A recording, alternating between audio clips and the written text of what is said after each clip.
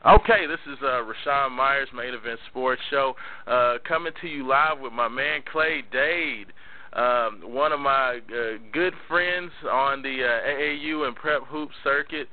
Clay, how are you doing this afternoon? Doing great, Raashaan. Thanks for having me. It's another day in the summer, hot summer of basketball, and it's July 3rd. We're on the cusp of the 4th of July weekend, so we're all obviously in holiday mode right now, but we're all hungry for more basketball. No doubt. And me, I love basketball. Everybody knows I love basketball. That's, kind of where I got my start. That's my love, being from the state of Kentucky. That's always been our biggest thing. But, man, when I started, doing the whole prep hoop circuit, heading to places like the Bob Gibbons Tournament of Champions, back in the day when it was the real big tournament, that's kind of where I cut my teeth. And I know you are big on the AAU circuit. And here locally, while everybody loves recruiting, everybody loves everything that goes on with summer basketball and the recruiting aspects, a lot of people don't know a lot about it. So you were the first person I thought of, that has kind of a different perspective on summer basketball in general and some of the things that go on behind the scenes. So just wanted to kind of grab some of your thoughts on that. Oh, I'd love to give any kind of input. And I've been in this for 21 years. Grassroots basketball, high school basketball recruiting, and working also with NBA teams and college programs and college coaches there. So I've seen a lot and been involved in a lot, and know a lot of people, and I'm always happy to give maybe a little different perspective, but just some experience and based on my experiences and background, and of course, just like you, I love basketball and I love what it gives these kids and what it gives fans. And, there's a lot that goes on, and there's a lot that people don't see that goes on. So. Well, definitely. We appreciate that. Well, Clay, let me just go ahead and get it started. If you can, just give everybody your own personal bio, kind of your history, some of the things that you've been involved with, and what you have going on right now. Well, I'm the creator of the Junior All-American Camp, Frog Camp, some call the Freshman All-American Camp, and Super Soft Camp. I'm president of the sports marketing company, Hoop One, that controls and organizes and operates those properties, those events. Like many companies around the country or businesses that put on tournaments and different kinds of events throughout the year. We've been doing this for over 20 years at the high school level, and now, for the past 9 years, 9 or 10 years, our core target market or target demographic has been the pre-high school prospects, as well as 1 or 2 years in high school. And our sweet spot really is to make impact and make impact for those younger developing players, those who have shown potential and elite projected elite prospects and elite talent, and identify them as well. So that's kind of what we're known for. My background, I obviously played basketball from a young age. I grew up in the Washington, D.C. area. Was fortunate to play with and around some great players. You might remember names like Johnny Dawkins and Lenny Bias and Adrian Branch. And these guys are contemporaries or friends of mine, and guys like that. Even your own Kenny Johnson, who's a lot younger than me, assistant coach at Louisville. I've known for a long time. He's from Washington, D.C. in the D.C. area, like myself. But know a lot of people, and basketball has been a great vocation for me and profession, and was fortunate enough to be a high school All-American in the D.C. Catholic League, playing in that renowned league. I think you have a player coming from that league that Louisville U of L just got a commitment from in B.J. King, who plays with one of the great programs in the D.C. Catholic League at Paul VI. We call it PBI. He's a fantastic young man and a fantastic talent player, and from a great family, I should mention. But so I come from talented players, but great coaching, like the Hall of Fame high school coach Morgan Wooten, who was still in the D.C. area and made such a huge, immense impact on so many of us coming up as young players, like many kids we see today, and with his camps and his coaching at the famed Jamatha High School.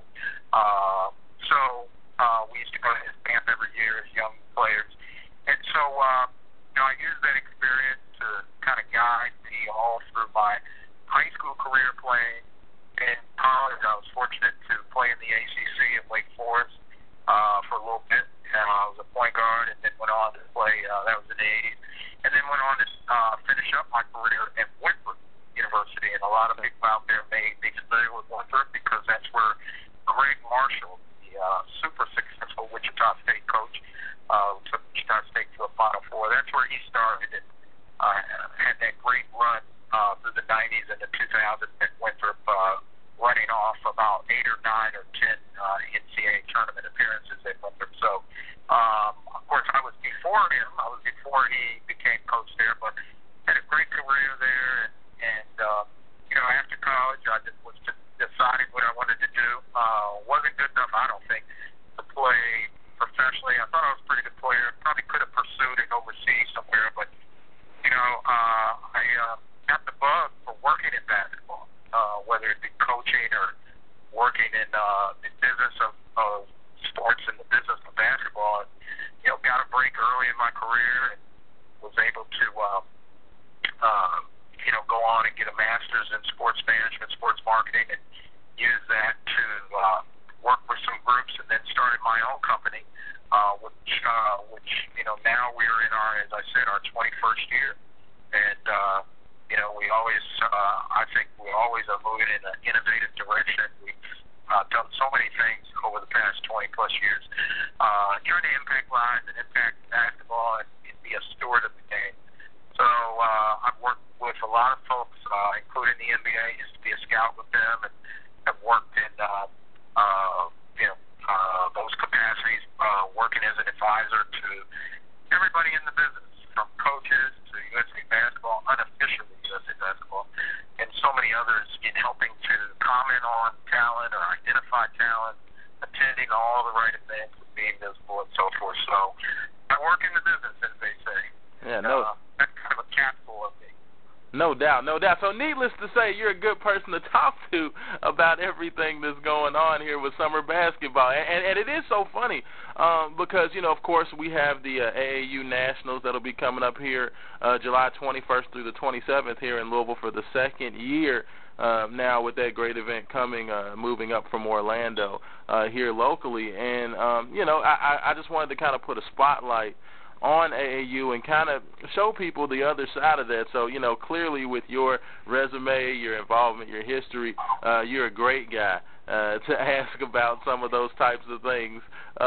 So let me just ask you, just to get it started, with your involvement in the AAU, of course, everybody hears AAU, and, even watching the U19 game today for Team USA, they kind of talked a little bit about the AAU scene and how it, some people say it's kind of destroying basketball and destroying fundamentals.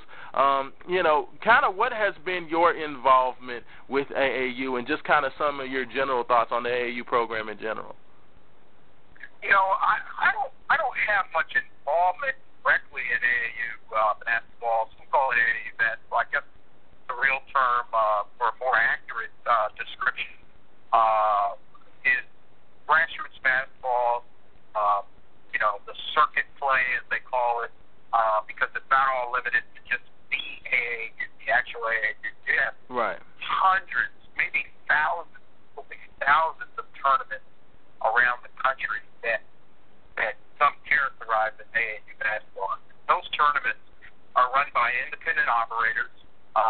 Sometimes they're run by actual club organizations that are teams. Just like the Louisville Legends are a team, or just like the Louisville Magic are a team.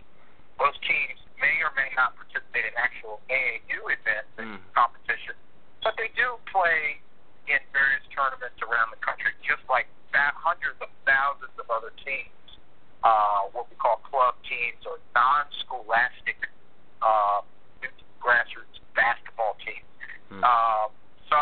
Many are aligned with the 3 or 4 different shoe companies: Under Armour, Nike, Adidas. All 3 of those have what they call circuits.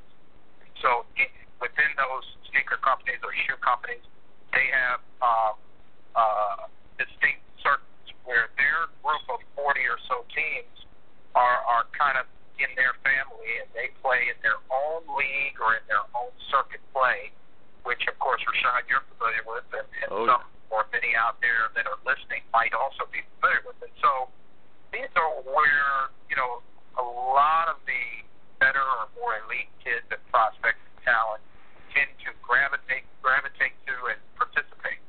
And although I don't have much direct involvement, I am, observant and attend all of the events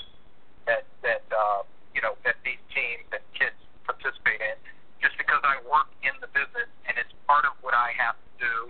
And so I am a close observer and somewhat of a stakeholder, if you will, in that. And so I can comment on the structure and current infrastructure of United States grassroots basketball and high school basketball. And I like to say, AAU basketball, quote unquote, it's not all good and it's not all bad. And so, the not all good part is that, yes, it's true.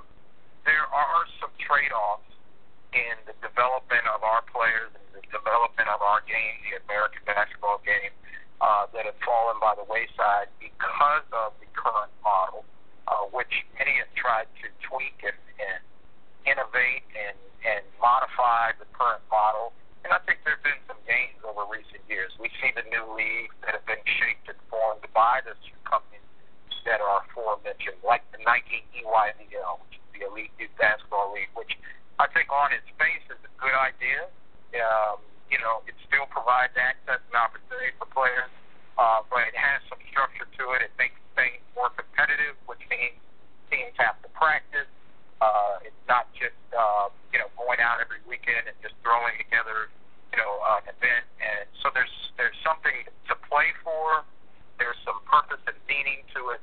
And so I think that part is good. The downside of much of what's been criticized, some of it valid, much of it valid, and that is that once again, there's too much of it. There's too many events. I believe there are too many events. While having so many events creates a lot of opportunity and access points for players all over the country. So in other words, a kid in Utah that may not, be able to play with the Louisville Magic or play in the same event as an AAU team from California or from Louisville or from New York or wherever.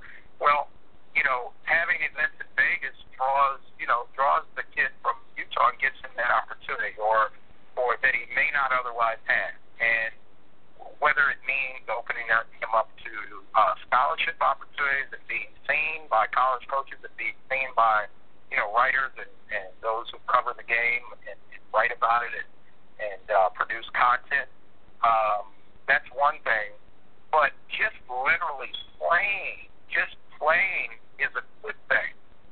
So that kid in Utah, whether or not he winds up at BYU or Utah or not, or even Weber State or Utah State, really doesn't matter, because in the end, every kid should have the opportunity to just go play and play in an event, play with the club team, and play somewhere where they can play the game of basketball and play against good competition and be coached and all of that. So that's not a bad thing.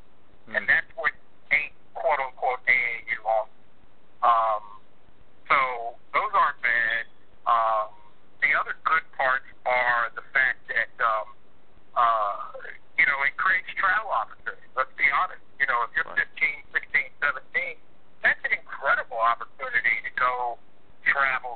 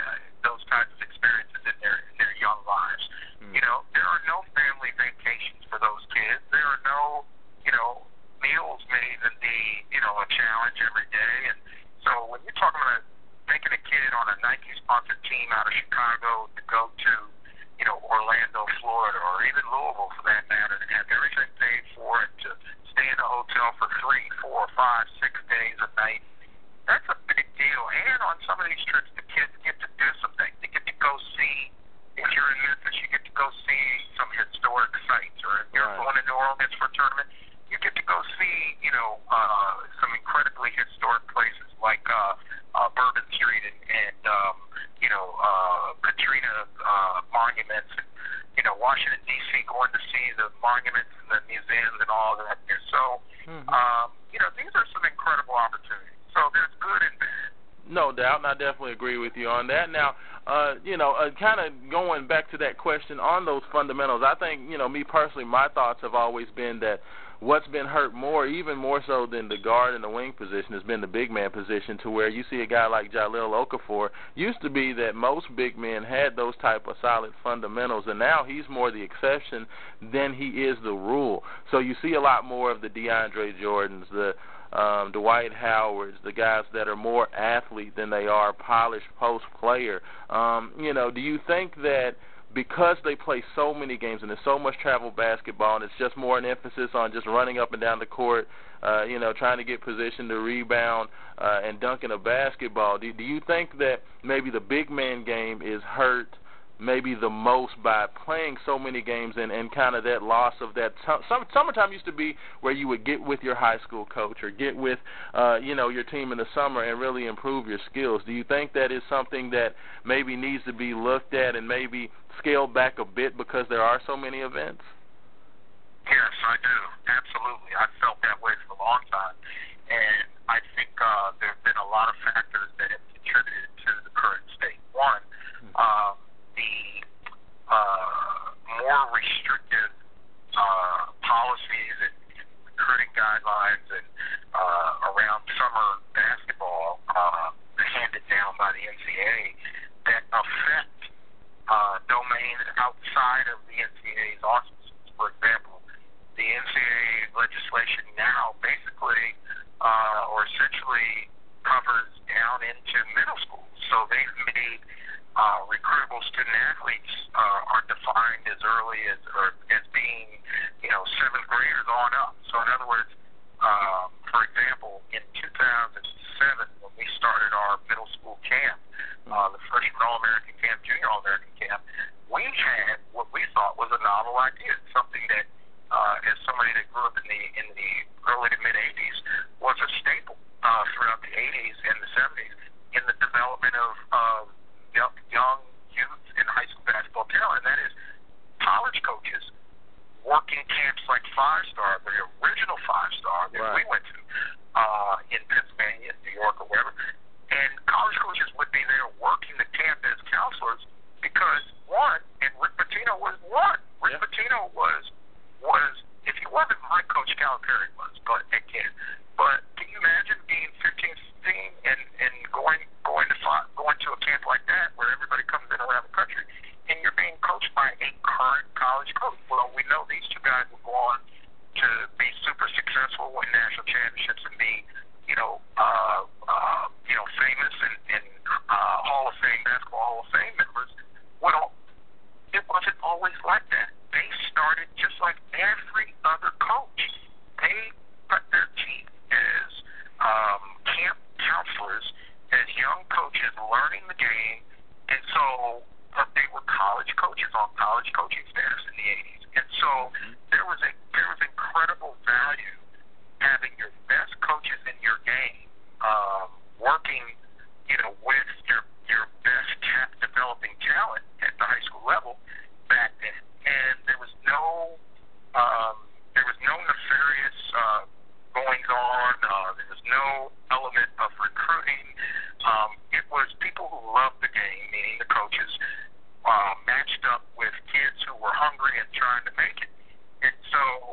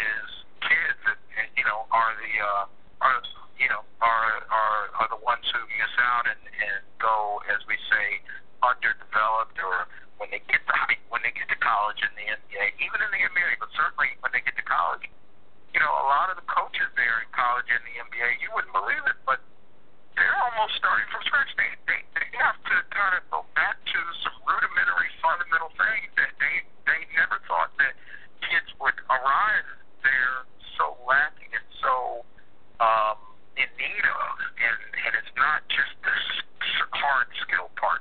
Right. It's the brain part. It's the IQ and the time to score, knowing what to do when, how to play, and understanding concepts, basic principles and concepts that aren't being taught. The other thing you have to remember, Raashaan, is you got a lot of club teams, AAU, so-called AAU, quote-unquote teams, that are being coached by, whether from a young age or all the way into high school, they're being coached by adults who are really fans of the game. You know, they're either former players in, you know, played maybe a little high school basketball or college or maybe no college, and they're always parents. It's always mostly parents who either have a kid that plays or it's, you know, area coaches who really haven't spent the time to develop themselves through coaches clinics or through opportunities to get what we call professional development. If you're going to be working with kids and have a stake in their development as players, you got to know more than just how to get in the gym and work on a kid's shooting and ball handling and put them through all these tests. Trainings that they have now with all the specialized training with the jumping and the speed and the footwork and all that. You gotta get in there and teach the game. Teach about spacing. Teach about rotation, defensive rotation. Teach about, you know, basic principles and concepts or some advanced. Get yourself to some coaches clinics. If it means you have to pay a little money to go,